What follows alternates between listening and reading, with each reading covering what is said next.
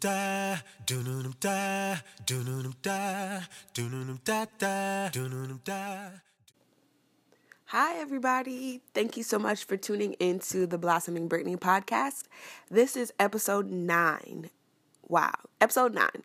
And I'm really, really looking forward to this episode. I got some great things to kind of dive into and to delve into, some things that I've been meditating on and just sharing with you guys some of the things that God has been teaching me. And I just want to share them with you. So before I get started, I just want to say thank you. Thank you so much for taking your time to listen to me share, to listen to me kind of pour out. I don't know how you found this podcast, if you found it on the blog or if you found it through social media or if one of your amazing friends sent it to you, but I just want to say thank you. You could be doing anything else, but you chose to listen to me and that means a lot. So thank you so much. I do want to encourage you to visit the blog. It's blossomingbrittany.co. There are some great new posts up. I just wrote a post about Joseph in the Bible from Genesis and how important it was for him to go to jail and to be sold into slavery, and how without those things, it could have been different for him. So if you want to read more, just like I said, visit the blog, blossomingbrittany.co. I really, really enjoyed that post. So I'm super duper excited about it. It's called, oh my gosh, what is it called? I just wrote it and I can't remember. Only me. Trusting God in the process. Ha, there it is. So go ahead and check that out. I'm not even going to edit that out because I really don't want to. That's the reality of what it's like to sit and have a conversation with me. I forget stuff. I just do. Anywho, now that this shameless plug is out the way, I today want to talk about the heart. Not the organ that, pumps blood from the veins to the arteries and all of that stuff. But I'm talking about the heart. Your central being, your central, the central part of you that controls your emotions, that holds your deepest feelings and your deepest thoughts and fears, and the part of you that everything else that you do stems from. It's called the heart because it is much like, the organ in your body that everything you do, you would die without your heart, like without blood flowing and pumping through your veins. So it's important that, we understand the importance of our heart. A couple weeks ago, as I'm recording this, it is April. So a couple weeks ago, I was planting some bulbs in my front yard. And every year I dig them up and I put them back in. Okay, I'm lying. I'm totally lying. You're supposed to pull them up and put them back in. And the first year I didn't do it. I just let them stay. But last year I did dig them up. And so it was time for me to replant them. And as I was doing that, God began to teach me some things. He was showing me how let me just backtrack. When I was digging the dirt, like digging the soil, trying to make space to put these bulbs in, a couple things happened. Like I had to dig off the top layer, but I had to keep digging deeper and deeper in order to make enough room for them to go into the ground and actually be secure. Had I not dug far enough, if I didn't dig deep enough, the roots won't take. They would just get pushed up. And as a matter of fact, the day that I was planting them, we were set to have like a really big storm. That was the main reason I went out to plant them, because I was like, sweet, I'm not going to have to water them because it's going to rain anyway. But I also wanted to make sure that I did dig the hole deep enough so that way when it stormed, when it got really windy and really bad, that they wouldn't come up out of the ground. But as I was digging some of the holes, like I would dig and I would think that I would be digging enough, that I would be deep enough, and I would just like scoop the dirt once more and my shovel would hit something that I couldn't see. It would hit something that was deeper in there than what I thought. Like it would hit a rock or a pebble or some hard earth that would need to be broken up. And it took a lot of effort. It took a lot of strength for me to do it, but it was totally necessary, because if I were to try to put this bulb in the ground on top of a rock, the roots wouldn't be able to take root. They would try to grow down, but what would happen is that rock would block what I was trying to do. The rock would block the growth. I feel like Dr. Seuss. The rock would block the growth. But seriously, the rock would be in the way, and the plant that I would have taken all that time to plant, it would have died because there's no root system, because of something in the way.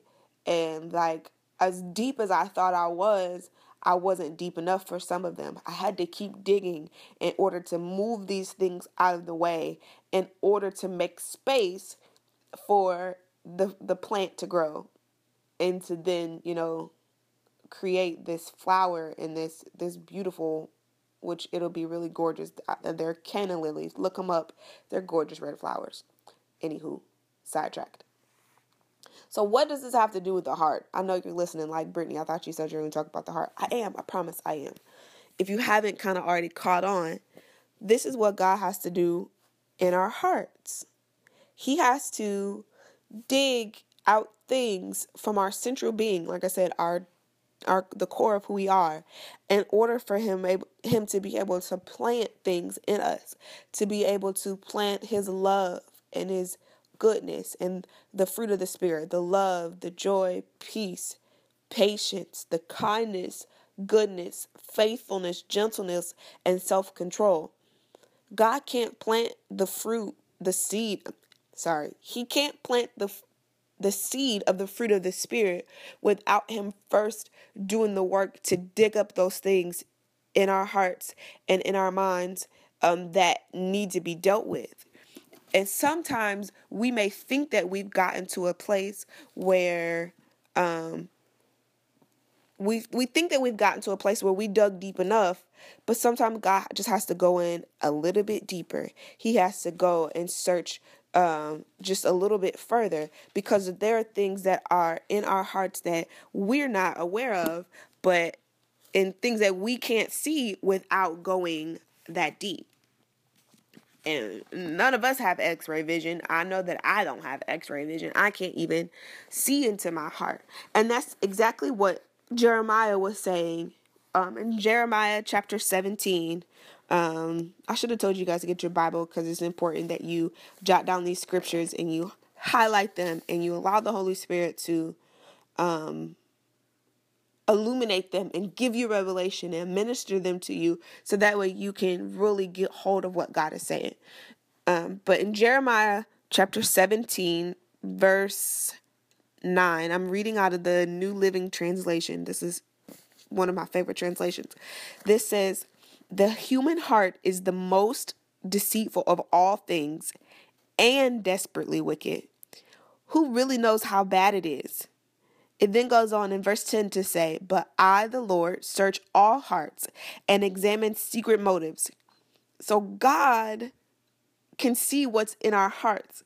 Only He can go in and examine our hearts and search what's in there and begin to do the work to pull up those things that are not like Him. Those rocks of insecurity, those rocks of rejection, the rocks of self-preservation, like I talked about in a couple podcasts ago, the rocks of independence, the rocks of anger and bitterness and jealousy and envy, and all of those rocks and things that are buried deep in our hearts that we can't see, those things that are not like Him, that'll prevent Him from being able to do what He really wants to do in our lives.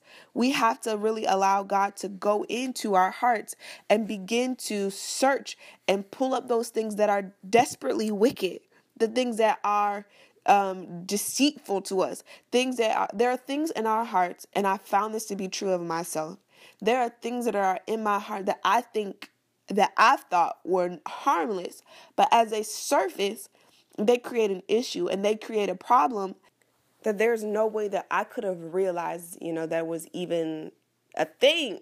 So really allowing God to go into our hearts and to deal with these things is necessary for us to really be able to grow and do everything that he wants and calls us to do. You guys know, if you listen to any of these other podcasts, my whole thing is about us growing to be more like Christ. Like, as I'm growing, hence the name Blossoming Brittany, as I'm growing, I'm sharing with you guys, the areas that God is stretching and developing me. And my whole thing is that we all grow together. I'm not past any of this. Like, literally, God is in this season right now dealing with my heart, and I'm not gonna sugarcoat it. It hurts.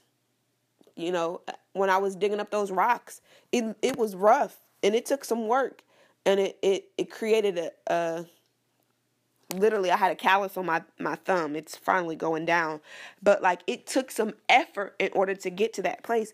And we have to really be willing and open to allow the Holy Spirit to do that work, to go in and to dig out our hearts. I love what David said in Psalm 139, verse 23 and 24. Jot that down. Psalm 139, 23 and 24. I'm also reading out of the New Living Translation with this one. He says, "Search me, O God, and know my heart." That word "know" there means to be intimately acquainted with my heart. Like, God, because only you can know my heart, I want you to be intimately acquainted with everything that's in my heart. He says, "Test me and know my anxious thoughts." God, what is it in me that makes me feel and do the way that I feel and do the things that I do? He goes on to say in verse 24, "Point out anything in me that offends you and lead me along the path of everlasting life." This man was a man that knew that his heart was evil and desperately wicked, and that it could hide stuff, that there was probably stuff in his heart that he didn't know about. Why else would he say, "Search me"? I don't know about you, but if you ever searched for keys, it's because you didn't know where they were, because you had to put forth effort to toss aside couch cushions and maybe like dig at the bottom of your purse, or like check all of your pants pockets, or just like looking up underneath the couch or looking all over the counters. Like, when you search, you put forth effort to find that which is not obvious. And so when he says, "Search me, O God," he's saying, search me. Come and look. Come pull back all the layers. Come toss the pillows. Like, if you have to make it a mess, that's fine. Whatever it takes for you to do to search my heart and point out the things in me that are not like you here, so you can have it. Because he recognized that those things were they were detrimental to his growth and to his development. There was no way that he could be like God and have, his life transformed if there were things in him that offended God. We have to get to that point where, God, I'm so desperate for you that no matter the cost and no matter what it takes, no matter what you put your finger on and what you're after, you can have access to it. I was praying last night in Bible study. I was just like, God, like, I give you full access to every part of my heart. I don't want there to be any space that's off limits. I don't want there to be anything in me that keeps me from you. I don't want there to be any room, any chamber, any hallway, like nothing. Like, have your way at everything in me. And a prayer like that is a prayer that breeds transformation. And I want to be transformed into Christ likeness. I want to be made like him so bad, like so bad. Nothing is worth me holding on to. There's absolutely nothing that I can say that, is worth. There's nothing that I can hold on to. There's nothing in me, no mindset, no reason, no excuse. Nothing is worth me not being able to be made like Christ and to love like Christ and to love others like Christ, and to display his character, and to display his goodness and his kindness and his power and his authority. In my heart, I want to be like Christ. And so because of that, I got to give him my heart. I got to give him access to my heart. And because, I recognize and realize that, my heart is filthy. Even my good desires in comparison to the goodness of God, it can't measure up. There's no good in me aside from the goodness and the righteousness that comes from him. Like, we are filthy. And I was gonna not say it, but seriously, we are filthy. Like, our hearts, our thoughts, our desires, everything in us, until we submit it to God, until we give it over to him, it is all filthy. And that's another scripture I want to just focus on real quick today before I end this podcast. Psalm 51 verse 10. David said, he said, I'm reading this one out of the English. Nope, I'm sorry. This one is the Christian Standard Bible. It's God. He said, oh my gosh, I can't get this out. I can read, I promise. Psalm 51:10. He says, God, create a clean heart for me and renew a steadfast spirit within me. Verse 11 says, do not banish me from your presence or take your Holy Spirit from me. David had gone through some stuff. He just, was out here doing what he wanted to do. This was after the time that he had gotten caught up with Bathsheba. Another shameless plug. I wrote a blog post about David and his tryst with Bathsheba and, the mess and the nonsense that comes from that. And that is also on the blog. But anywho, this scripture, David was talking to God after his heart displayed the evilness and the wickedness. Because there were some things in David's heart that he had to allow God to deal with, it put him in a position and in a situation where he sinned against God terribly. And I guarantee David didn't realize and recognize that stuff was still in there until it creeped up. And here he is in a mess with some other man's wife. Seriously, go read the blog post. I dive way deep into it. And when all this stuff happened and David came face to face with the prophet Nathan, who was like, yo, God saw what you did and God knows. It broke David because David was he was disgusted with himself. He was disgusted with his heart. And until we get to a place where, God, I don't want this wickedness, this filth, this ickiness in me. It reminds me so much when my daughter was little. She did not like to touch things that were icky, and she didn't like to be dirty. She hated it. And anytime she got something on her hands, she would cry out to me. She would just cry Mom, I need you to wash this right now. I don't want my hands dirty. She could not stand it.